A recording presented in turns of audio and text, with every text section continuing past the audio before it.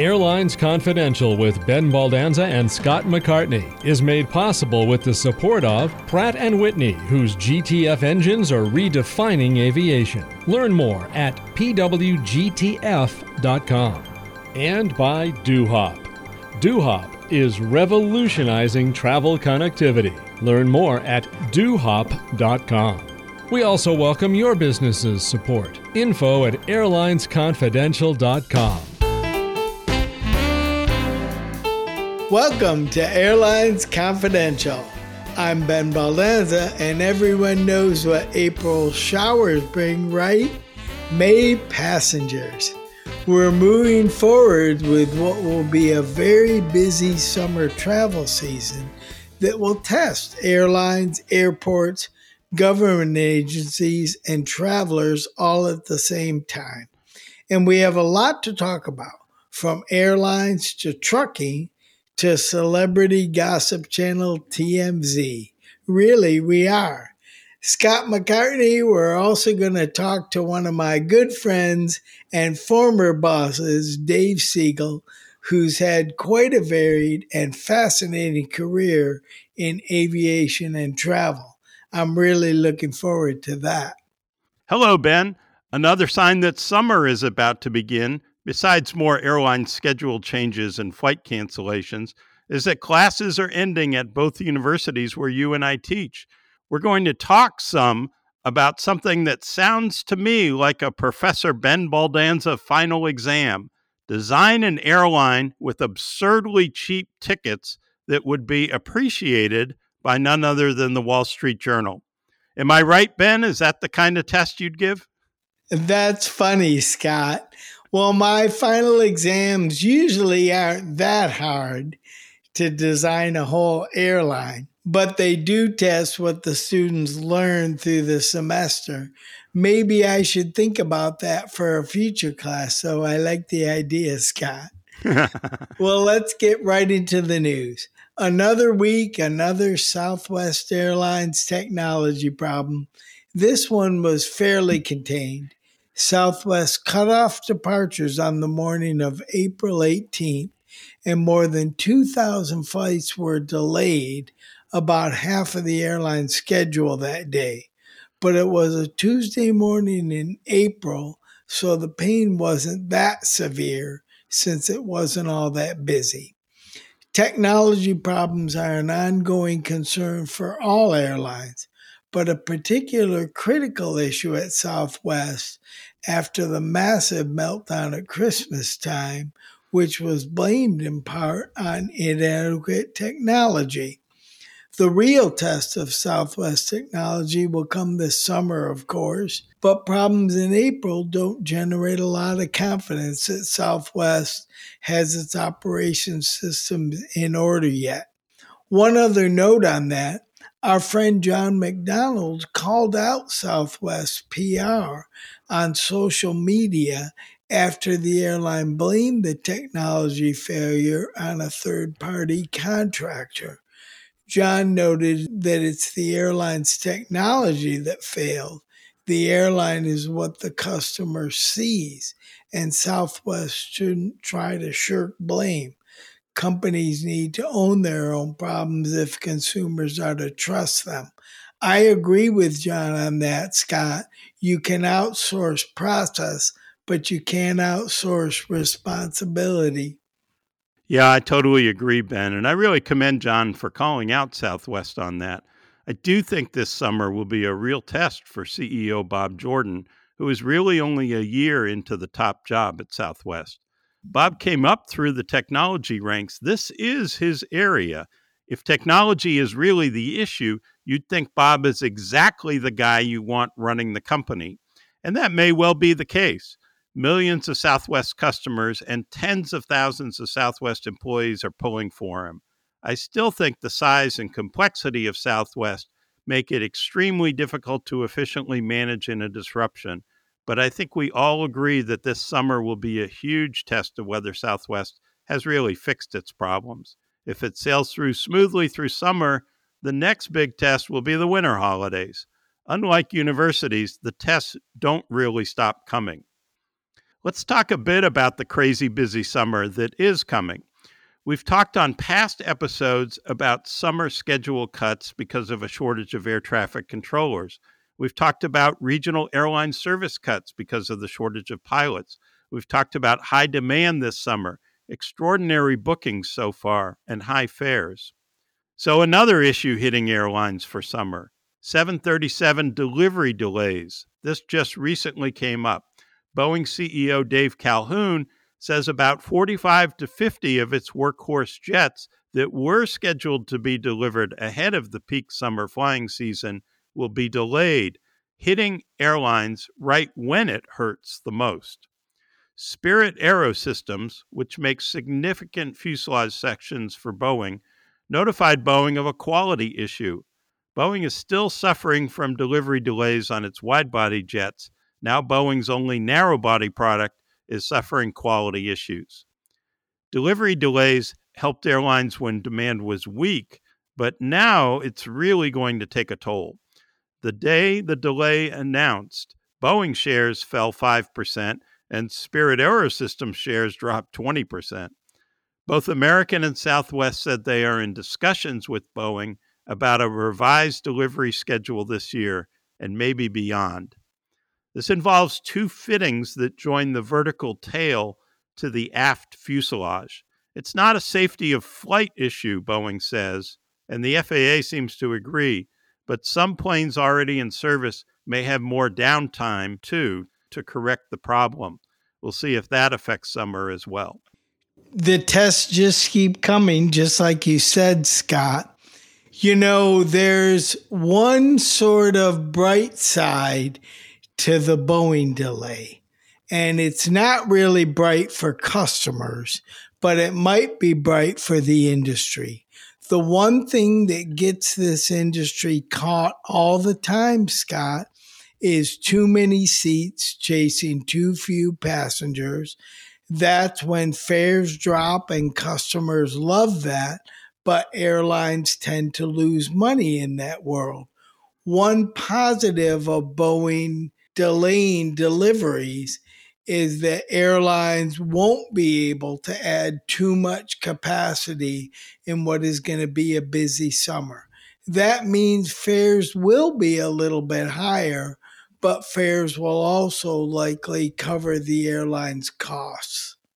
Yeah, it's interesting, Ben, but the downside to that is once Boeing does get everything figured out, and Airbus too has had its delays, I do worry that those planes are going to get delivered right when traffic drops off. And especially if later this year we have even a short recession, you could see a scenario where all of a sudden here come the airplanes and the passengers are nowhere to be found. That's right, Scott, but some of the planes that Boeing is delivering would likely be replacing older, less fuel efficient, and more carbon intensive airplanes too. Mm-hmm. So, in the case that's happening, that's good and will be easier for the airlines to deal with, even in a weaker period. Yeah. Well, okay, Scott, file this under the ominous oh no possibilities for summer. Pro-Russian hackers attacked the website of EUROCONTROL, the air traffic control agency coordinating flights within Europe. The Wall Street Journal reported last week that the cyber attack didn't disrupt air traffic, but it was ongoing, and it did impact the online filing of flight plans. Eurocontrol says flight operations are ring-fenced. That's the word they used, ring-fenced, and not in any danger. But there is fear that as Western support of Ukraine takes a greater toll on Russia, Russia will respond with more attacks, like cyber attacks on the West, and ATC, airports, and other aviation infrastructure vital to economies could be topics. And file this one under the how dumb do you have to be? The Transportation Security Administration, the TSA, reported an increase of more than 10% in the number of recovered firearms for the first quarter of 2023 compared to the same time last year. TSA said officers intercepted 1,508 guns at airport security checkpoints in the first 3 months of the year. That's almost 17 firearms a day, and more than 93% of them were loaded. Air travel is up, so TSA is processing more people, and TSA technology is getting better. I guess you'd expect the number to go up, but you think people would get the message someday. You really would. I was traveling recently, and signs were just right in your face, greeting you in line at the TSA checkpoint about firearms. Stories abound about arrests, and yet more than 15 times a day in the U.S., someone carelessly puts a loaded firearm on a carry-on baggage belt. It really does defy logic. Here's another item that might seem illogical, though not nearly as dangerous. My successor at the Wall Street Journal, Don Gilbertson, took 3 transatlantic flights on little-known super cheap airlines to see what it's like. This is the kind of hardship we used to do to bring people accurate, strong reporting. This is a timely issue since demand for transatlantic seats is expected to be really strong. Delta says it's already sold 75% of its transatlantic seats for summer, and fares are expected to be really high. So Don flew Norse from London to New York, and then Play from New York to Paris, and then French BEE, from Paris to Los Angeles. The Wall Street Journal paid for the flights, as always, and the airlines weren't notified of her plans. Her verdict, I'll quote from the story, "Worthy contenders at the right price for those of us not spoiled by lie-flat beds and fancy amenity kits." She notes limited schedules can be an issue, especially if the airline has to cancel a flight. French B flies A350 widebodies, and Norse flies 787 Dreamliners. So these are new, widebody, very nice airplanes. French B has 411 seats on its A350-900s, however. Delta, by comparison, has 306 on the same airplane. Icelandic discounter Play flies A320s and makes stops in Iceland. You give up a lot with these guys. There's no TSA pre-check because their systems don't tie into TSA computers. There's no free Wi-Fi. There are very strict weight limits for carry-on and checked baggage. And those limits make Frontier and Spirit look generous and can quickly eat into ticket price savings with baggage fees. You'll pay extra for seat selection and food and drink. But Don reports they are all credible alternatives for people looking to get across the Atlantic cheap. I read Don's story and I had to smile because there's always people looking for really low fares. It's questionable to me whether all 3 of these airlines are going to make it. Flying long haul is a very difficult thing to do with really low fares because even cost inefficient airlines are pretty low cost when they fly a big airplane long distance. That creates a lot of ASMs. And when you're dividing by ASMs, it's easy to get those costs down. But it's great that she had that article. I wish she had tried JetBlue's flight from New York to London as part of that. Well, she did note in the story that there were instances where she would prefer JetBlue because I think the price was not that much more, and you certainly wouldn't pay as many fees, and you'd get better service in the cabin, and certainly better seat pitch. So there were lots of reasons for that, and she did mention JetBlue. I think it's really interesting. I think you're right about survival here. The history has always been once fuel prices go up for whatever emergency happens in the world or conflict or crisis or whatever, that's really tough on these guys. And, there will always be people trying. A Wall Street analyst once said to me, there will always be airlines, they'll just have different names. And I think that really applies in this space. But I wish them all luck. I do too. And Charles Duncan, the CEO of Norse, jokingly has a 6-word business plan. Don't make the mistakes Norwegian did. Well, I hope that works for them. They're using the same airplanes. They're flying a lot of the same routes. I hope it's a different outcome. Airlines Confidential wouldn't exist without the support of our sponsors. This week's show is brought to you by Pratt & Whitney, a world leader in aircraft engines, helicopter engines, and auxiliary power units. The Pratt & Whitney GTF engine is the only geared propulsion system delivering industry-leading sustainability and dependable world-class operating costs. With up to 20% less fuel and CO2 emissions, the GTF engine has revolutionized commercial aviation and set the foundation for more sustainable aviation. Learn more at pwgtf.com. And DoHop, which is revolutionizing travel connectivity. DoHop is a travel technology provider enabling airlines to expand their networks, offer more connectivity, create additional partnerships, and focus on improving the customer experience with more offers, services, and travel options. Airlines benefit from generating additional revenue, lower costs, and maintaining full customer ownership. Plus, in the event of travel disruptions, DoHop works with airlines and offers assistance in helping passengers reach their final destination. Visit dohop.com. That's DOHOP.com.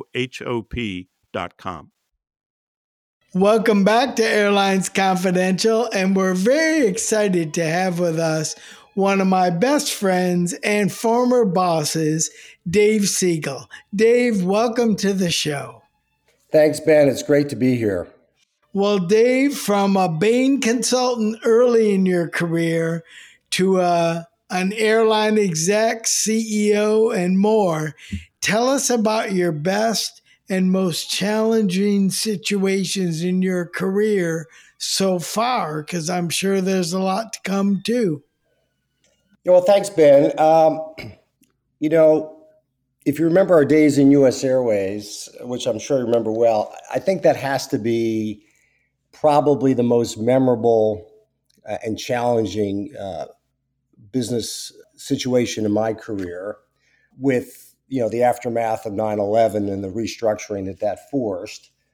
And as you know, my career has really been turnaround based, which there's always another broken airline, right? So that keeps you busy.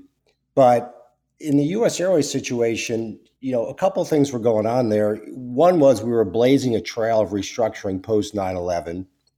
So we were going first into bankruptcy, first, dealing with underfunded, basically insolvent pension issues and so on. But there, if you recall, we had the Alabama State Pension Fund as our equity sponsor in our process. And they had a very mercurial leader who was a little bit, I'd say whimsical and capricious in his decision making and really didn't understand the business. And that presented a number of challenges. So in the turnaround business, you often have these brushes with death, and we had a number of those near-death experiences at Airways.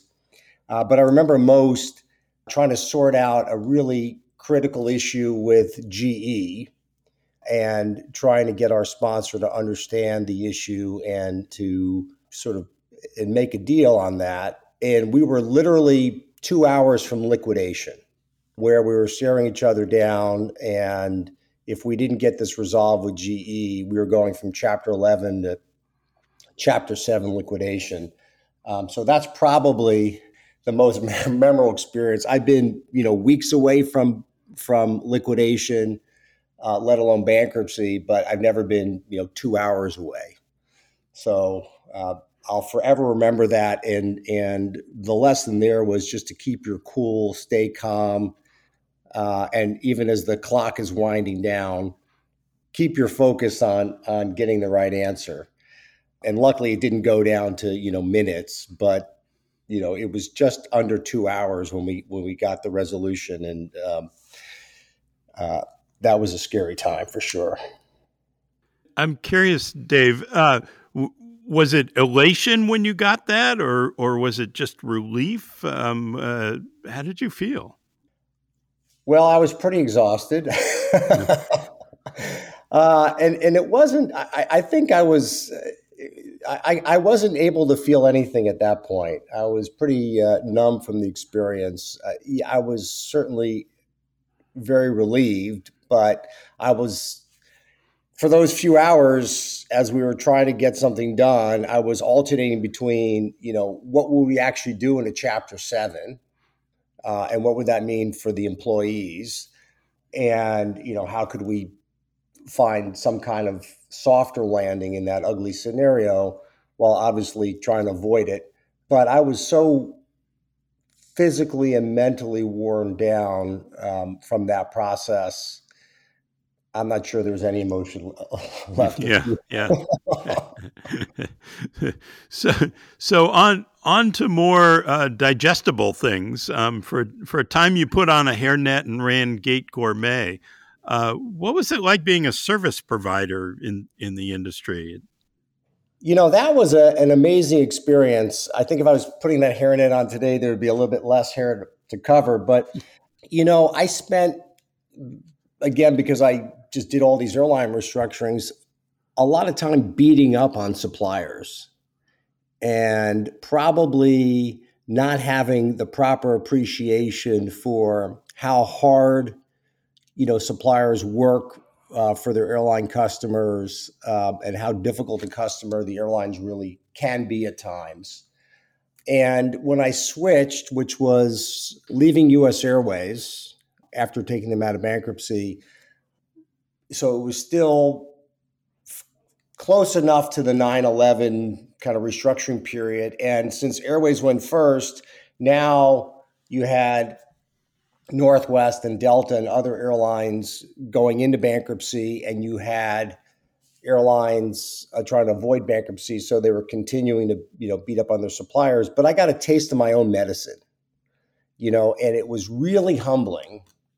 And, it was a good thing for me to have to switch, to the other side of the table because I probably just I certainly didn't grasp the importance of certain suppliers and again, their role in the value chain. And so I learned a couple of things. One is I learned how to navigate in that really difficult supplier world. And I certainly made some mistakes early on and learned from those lessons. But I also came away with just, again, a totally different appreciation of the other really important players in the aviation space and how you really need to rely on your suppliers as partners while still driving the right economic deals. And I concluded that it would be really valuable for the industry if every airline CEO had to run a supplier for some period of time to have that appreciation and perspective. Well, now you're the chairman of Swissport, among other things. I imagine that gate experience must have helped with this. The ground handling business, on the other hand, has to be really tough. Yeah, it's a very tough business. You're effectively selling labor at the end of the day, and that's a tough business to be in. So there are a lot of parallels to Gate. And in fact, Gate Gourmet and Swissport were both, along with SR Technic, were the divisions that came out of the Swissair group and its restructuring. So they were sister companies. And, I will say that the hard-learned experience at Gate, and I was chairman CEO there for 5 years, and then I stayed on the board for another 5. So I stayed with the company for 10 years. That experience is definitely directly transferable to the Swissport role.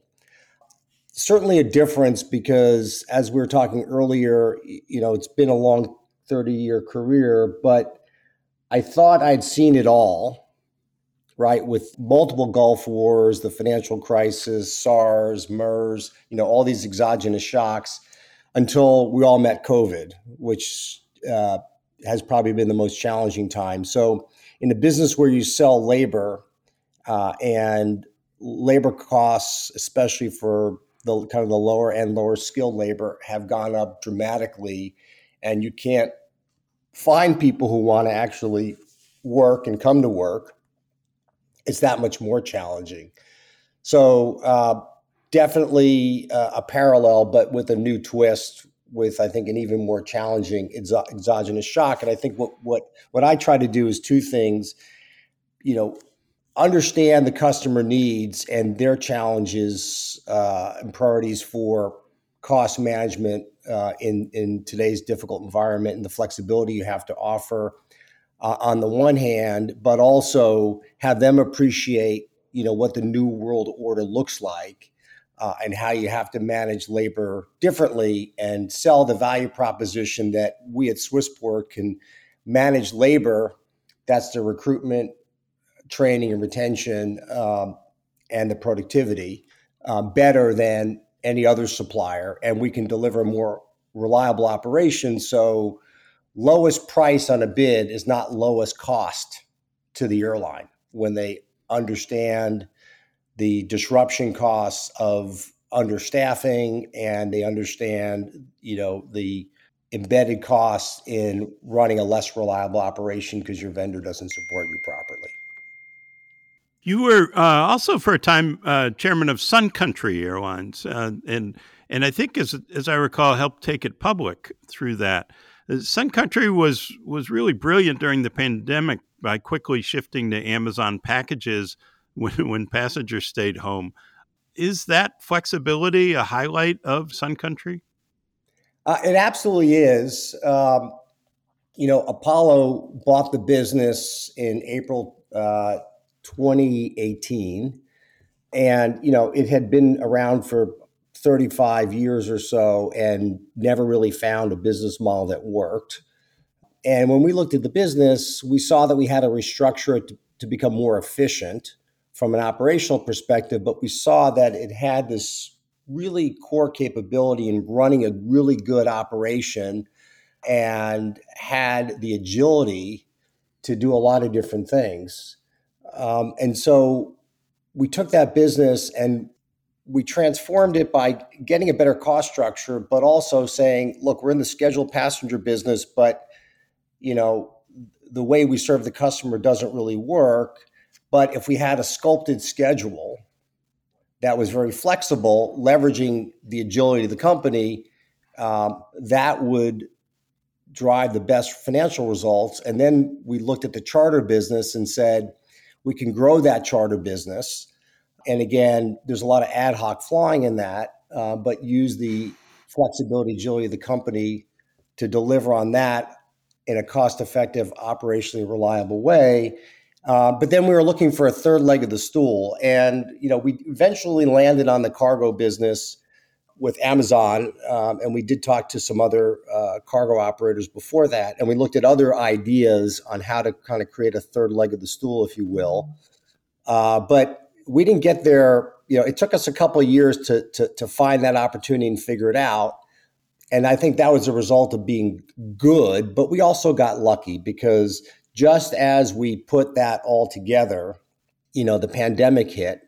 So it gave us this opportunity as we were drawing down on the passenger side to, grow the cargo business without missing a beat. In fact, we had no furloughs during the pandemic. In fact, we were continuing to hire pilots.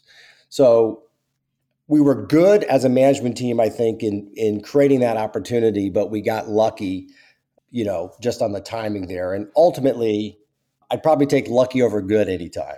Yeah. And just so for readers who might not know, you mentioned Apollo, and Apollo Global Management is the very large private equity firm that you work with. Yes. And, Apollo is actually the largest, most successful private equity firm.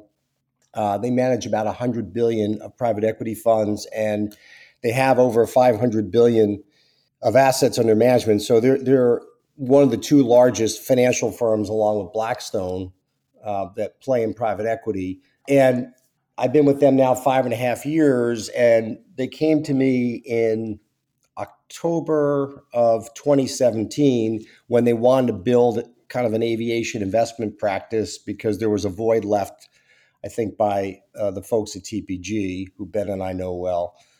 And Apollo previously had the Merck's aircraft leasing business, but that was it. And we've, over the last 5.5 years, done a number of investments on the equity and debt side, and have actually now built, a very successful portfolio and practice there. Our most recent transaction that we closed was Atlas Air, and I've left Sun Country as of March, and I'm now chairman of Atlas Air.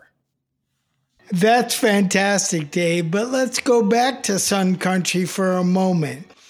Sun Country also had the first deal with Landline, the company that uses buses as short-haul regional feed. David Sunday, the CEO of Landline, came on our show and talked about that business model. You've run express operations at big airlines too. What do you think about using buses the way Landline is using them with Sun Country? Well, look, let me say David Sunday is a great executive and business partner and doing a fantastic job at Landline. So I know everyone at Sun Country is really excited about that relationship and partnership, and we have a lot of respect for David. So it's a really positive relationship, I think, on both sides. That idea, it's working well at Sun Country, and it's actually, though, not a new idea. If you remember our time back at Continental, when I ran Continental Express, we had a bus operation in a number of markets out of Newark and Cleveland that were markets under 100 miles. Newark to Allentown. Yeah, Allentown was one of them. Canton Akron was another. But we had, probably half a dozen markets that worked really well on a long-term basis in making that seamless connection. And we also did something similar with Mountain Air Express out of Denver with Frontier.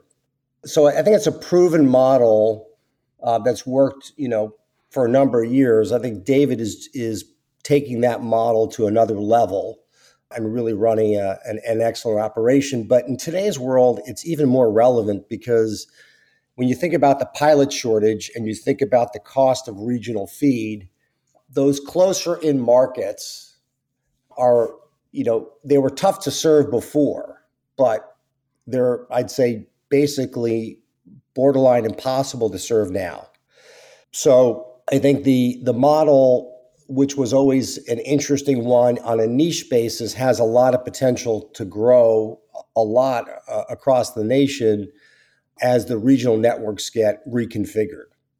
And I think, David's doing a phenomenal job building out the landline business. I think it's going to serve, as an example of a model that works nationally. That's so interesting. Another model that you've been involved in the airline business was ExoJet. You ran that for a while. What was it like in that sector of aviation with private jets? And was it similar to commercial airlines or very different?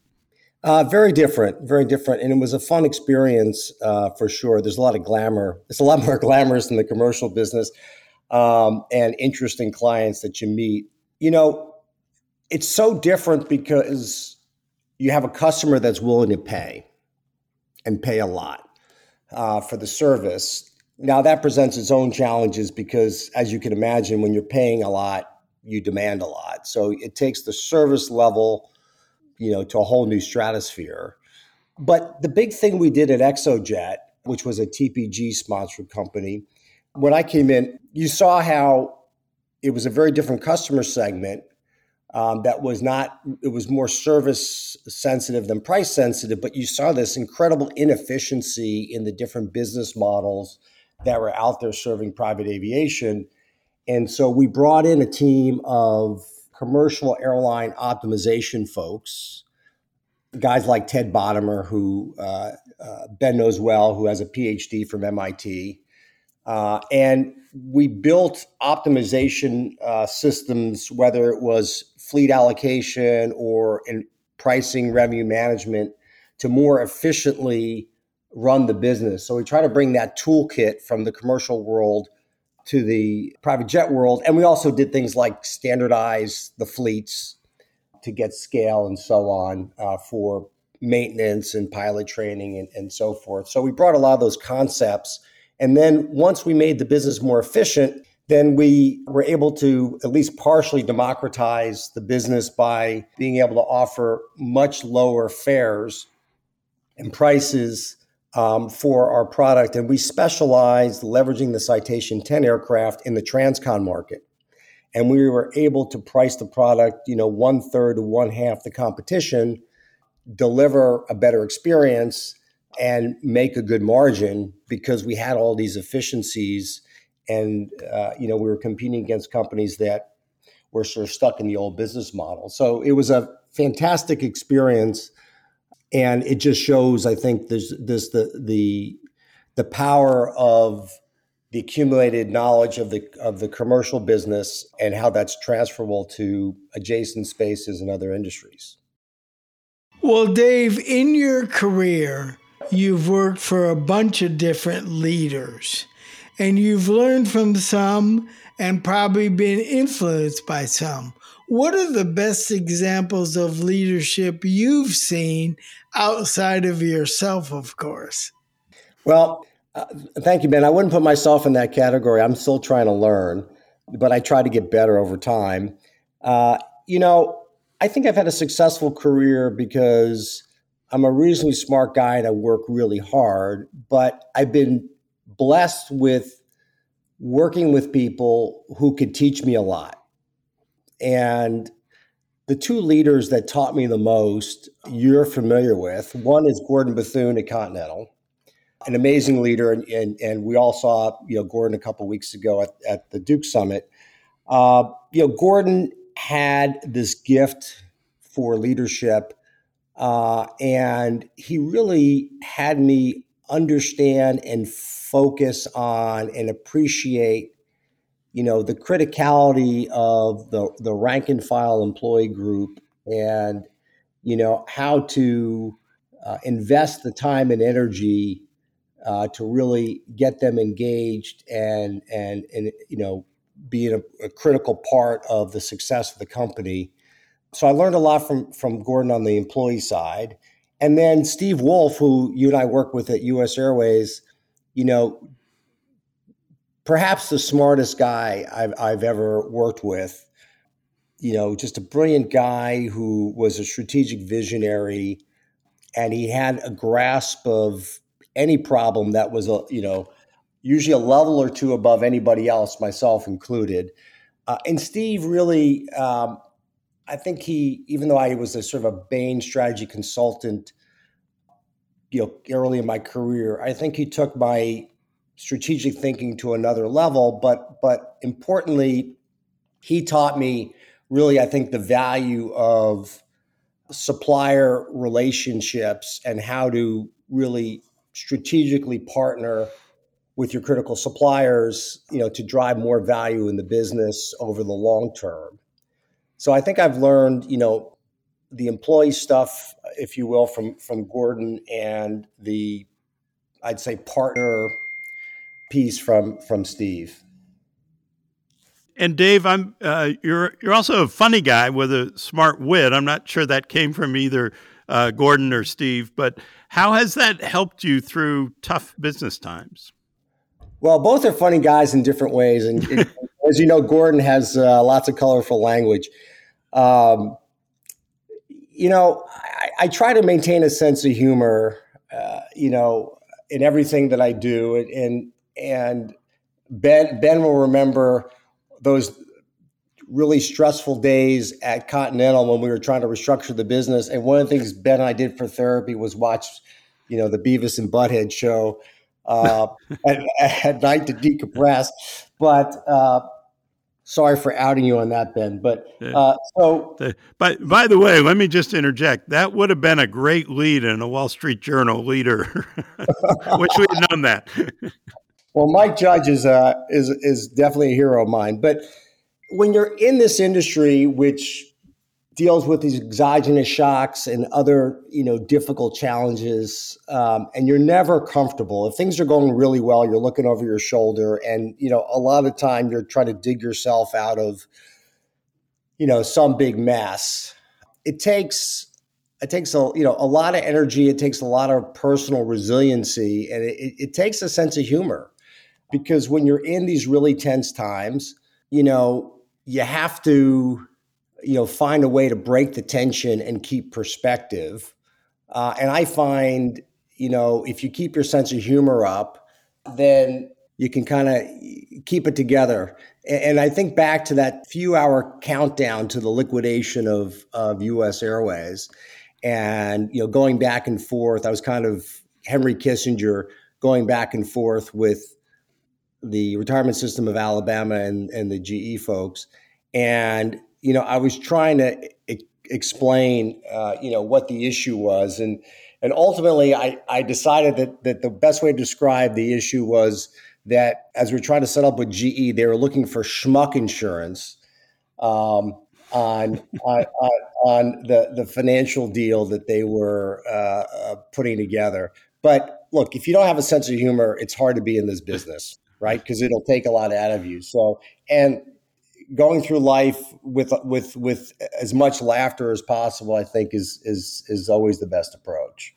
I think that's a great business waiting to happen. There are a lot of industries where you could make a lot of money selling schmuck insurance. Well, as a schmuck, I can appreciate that one. So, Dave, when you and I were working together, I always really appreciated the ability to laugh. Not that we were laughing at the really tough decisions and the really tough consequences of those decisions, but it did sort of lighten the mood so that when we needed to focus, we really could. So thank you for that. no, I appreciate that. And I think, Ben, part of it also was, and people were very clear, right? We used humor judiciously, right? There was laughter, right? But to your point, we were breaking the tension. We were very serious about, the business issues and the consequences of some of the decisions we were making. But when you're involved with turnarounds, and I remember when I got to U.S. Airways, we had to make a lot of changes to the team, which included, elevating Ben, which was one of the best decisions we made and an easy one. But there were a lot of people who just didn't get it. The team that got you into trouble is not going to get you out of trouble typically, and you have to change out what usually ends up being 80% of the team, and there's 20% that's actually just had the wrong boss, and they can make those adjustments. But you've got people there who are just overwhelmed by the pressure of about to file bankruptcy or being in bankruptcy or worrying about making payroll week to week. And so when you found the appropriate ways to relieve the tension, I think that helped with folks because there are a lot of people walking around pretty scared. And so it's the judicious use of humor and being mindful not to cross a line there as well. Well, Dave, you outed me with Beavis and Butthead. What's something our listeners would be surprised to know about you that you're willing to out?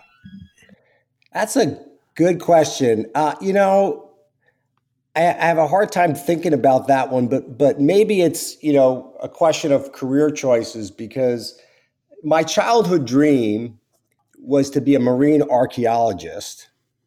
And for a long time, even while I was in the airline business, up until they stopped the subscription, I used to subscribe to certain archaeology magazines. And I still do a lot of reading to keep up with what's going on in archaeology generally, and marine archaeology. And I have a few good friends who are marine archaeologists. So that might have been a higher and better use of, a career choice, perhaps. I'm obviously passionate about the airline business, which is why I've been in it for so long. But I've always wanted to be a marine archaeologist, and I haven't given up that dream quite yet. So it might be my second career. Well, you might argue that when you're a turnaround specialist, you're working on things underwater to begin with, and there's a lot of archaeology going on underwater. So maybe it is the same. Dave, it's been great having you on the show. Learned a lot. Really, really fun exploring all the different aspects of aviation. And thank you for all you've done, and thank you for your time today. Well, I appreciate the opportunity. Thanks for having me. Thanks a lot, Dave, and hope to see you soon. We'll be right back with more Airlines Confidential. Promotional consideration by thearchive.net, the hub of the history of commercial aviation. Thearchive.net is now boarding.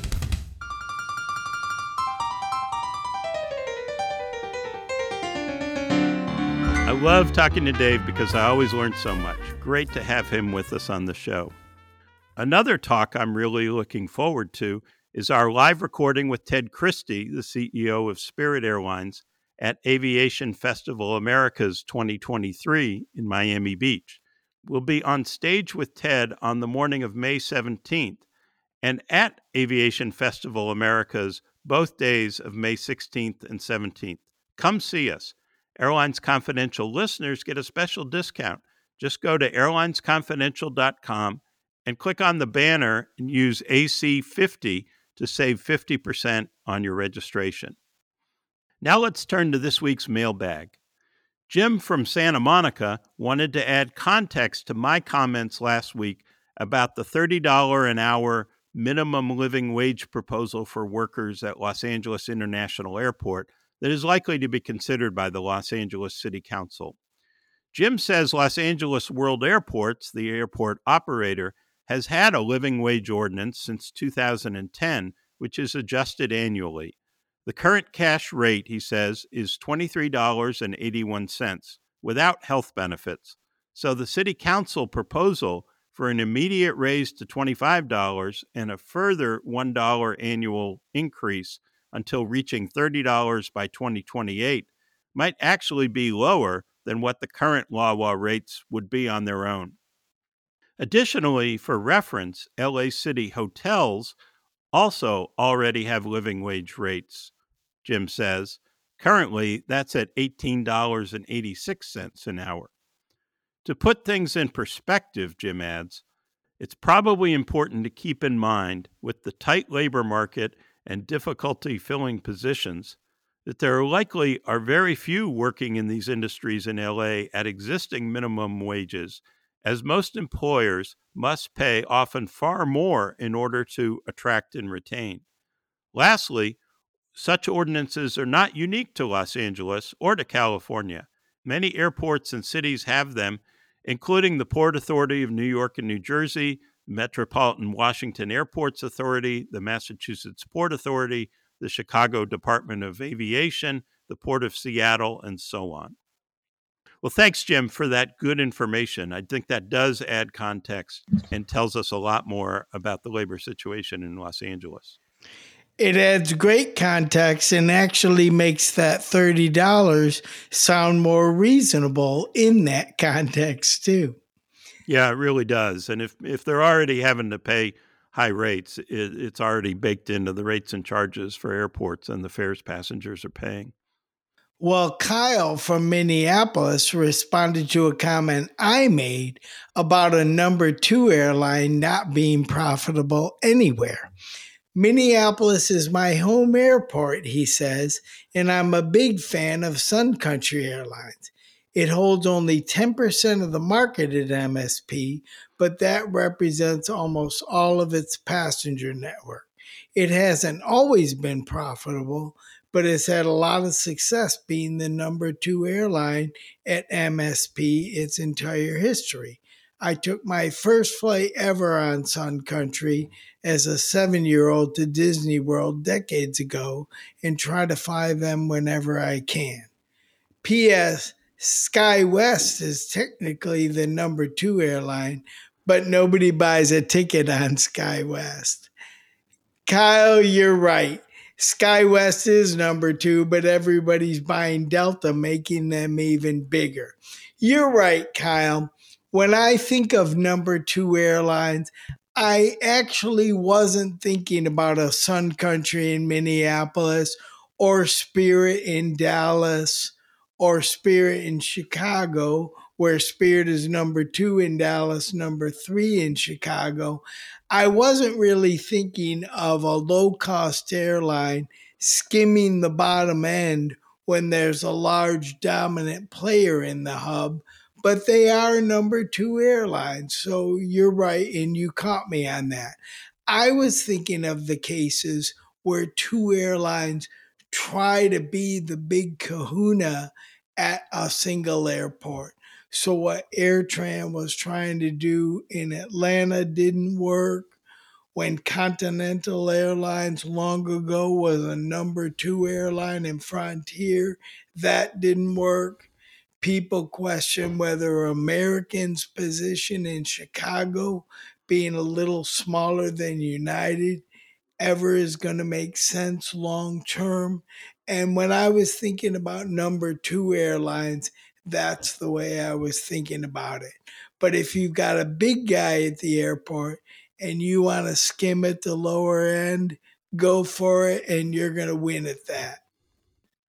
And Sun Country is such an interesting carrier. They've had to be creative to do that, right? They were carrying boxes during the pandemic when there are no passengers. They're flexible and creative. So more power to them. I think they've done a great job. Ben, here's one from Pete in Tucson, going back to our discussion about the impact on pilots of the pilot seniority system. Pete says, at the end of your recent episode, you had a brief discussion of the pilot seniority system ingrained into airline culture. When Eastern Airlines ceased operations, there was a push, mostly by Eastern's pilots, to form a national seniority list so pilots facing layoff through no fault of their own could carry their experience and service history to another company. It was self-serving greed that union pilots at other Airline Pilot Association represented companies put the kibosh on that idea, which would have rewarded the public by bringing more experienced pilots into a company after being vetted through their own hiring process. Starting over at the bottom is part of the reason many senior airmen and airwomen have left the airlines. Another key aspect of having a seniority system is that for the overwhelming number of pilots, ranking based on skills is extremely difficult. I don't know that Sully Sullenberger or Al Haynes of United 232 fame for younger listeners were obvious standouts until they were put to the ultimate test. Thanks for the comment, Pete. A national seniority system would be a bit like free agency for pilots, but it would be the reverse of baseball or basketball free agency. It would likely reduce the bargaining power a union would have at an individual airline. You could see how under a system where pilots could move to any airline, wages would be lower for pilots since airlines could easily replace high-priced experienced pilots with less expensive, less senior pilots. For airlines, training costs could be much higher if pilots are jumping airline to airline, but it certainly would make flying more similar to the rest of the working world. Most of us working for companies can go to another employer for a better job or a better location or better benefits or whatever reason we want. We are not locked into the same uniform for our entire career.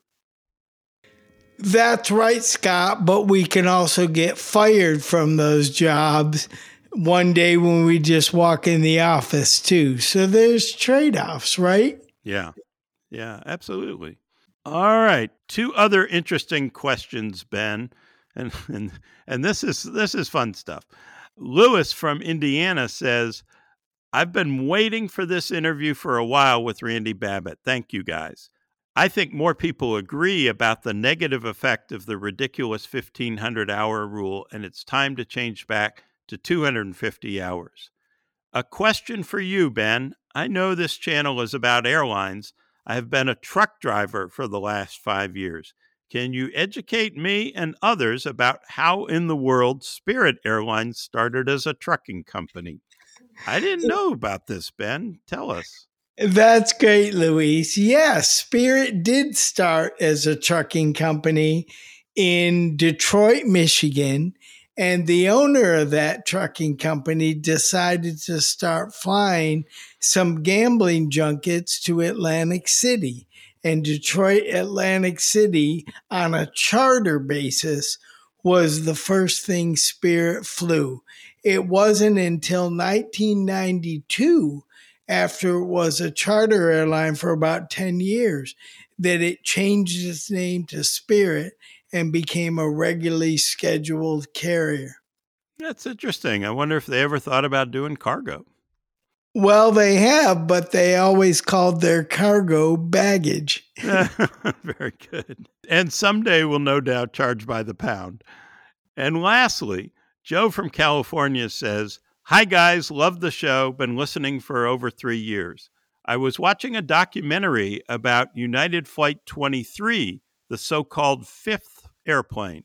I was wondering if you both know anything about it or potentially think that the aircraft was targeted and failed on 9/11. Ben, I don't know anything about this except that I had heard about it, and I do know the 9/11 Commission looked closely at the possibility of additional attackers on additional flights for the 2001 terrorist attacks, and they found no evidence of that. United 23 is not even in the report. Like Joe, I was surprised to hear about this recent show, which called itself a documentary. I was surprised to learn it was done by TMZ, which is known far more for its ambush interviews with celebrities than for its detailed reporting. Perhaps unsurprisingly, it aired on Fox. TMZ does seem to know a lot about airports, however, but only when a B-list celebrity is at LAX. This show was apparently based largely on an interview with the captain of United 23, who thinks his JFK LAX flight, which never took off because the first attacks happened before it got to the runway, may have been targeted because 2 box cutters were found in seat back pockets on a nearby plane, not his plane, but a nearby one with a very similar tail number. That doesn't seem logical to me. The 9/11 attackers carried the box cutters with them through security because they were allowed at the time. They didn't have anyone planting weapons on planes for them. And that would have been risky since airlines swap aircraft all the time. They wouldn't necessarily have known which 767 sitting overnight on the tarmac was going to LA and which was going somewhere else. The flight time also seems too late for consideration by the hijackers. The attackers were very precise in their selection of flights, so all would be in the air before the first plane struck. The 9/11 Commission interviewed 1,200 people and reviewed millions and millions of documents. I read and wrote about the report. It was exhaustive and honest and thorough, as it should have been, both for the memory of all those killed and for the safety of all of us who travel. There will always be whack-a-mole theories about tragedies, just my opinion. But if you want to call it a documentary, you might want to actually have documentation. That's a good close on that story, Scott. I didn't watch that so-called documentary, but I heard about it. And like you, why would you think that box cutters on another plane mean your plane is targeted? And the 9/11 attacks, which obviously changed the world in so many ways, killed so many people, and changed the industry we all love in so many ways, was what it was. And it's not impossible for me to think that in the many years it must have took to plan and pull that off, they might have had other ideas about number of planes or which airports to use or what targets to hit or things. But in the end, they pulled off an attack that hopefully never can be done again because of the changes we've made. Well, that's all for Airlines Confidential this week. Have a great week, everyone, and we hope to see you soon in Miami. Thanks for listening. Send us your questions and comments, and we'll have more next week on Airlines Confidential. This podcast is produced by Mass Media. Info@massmedia.net.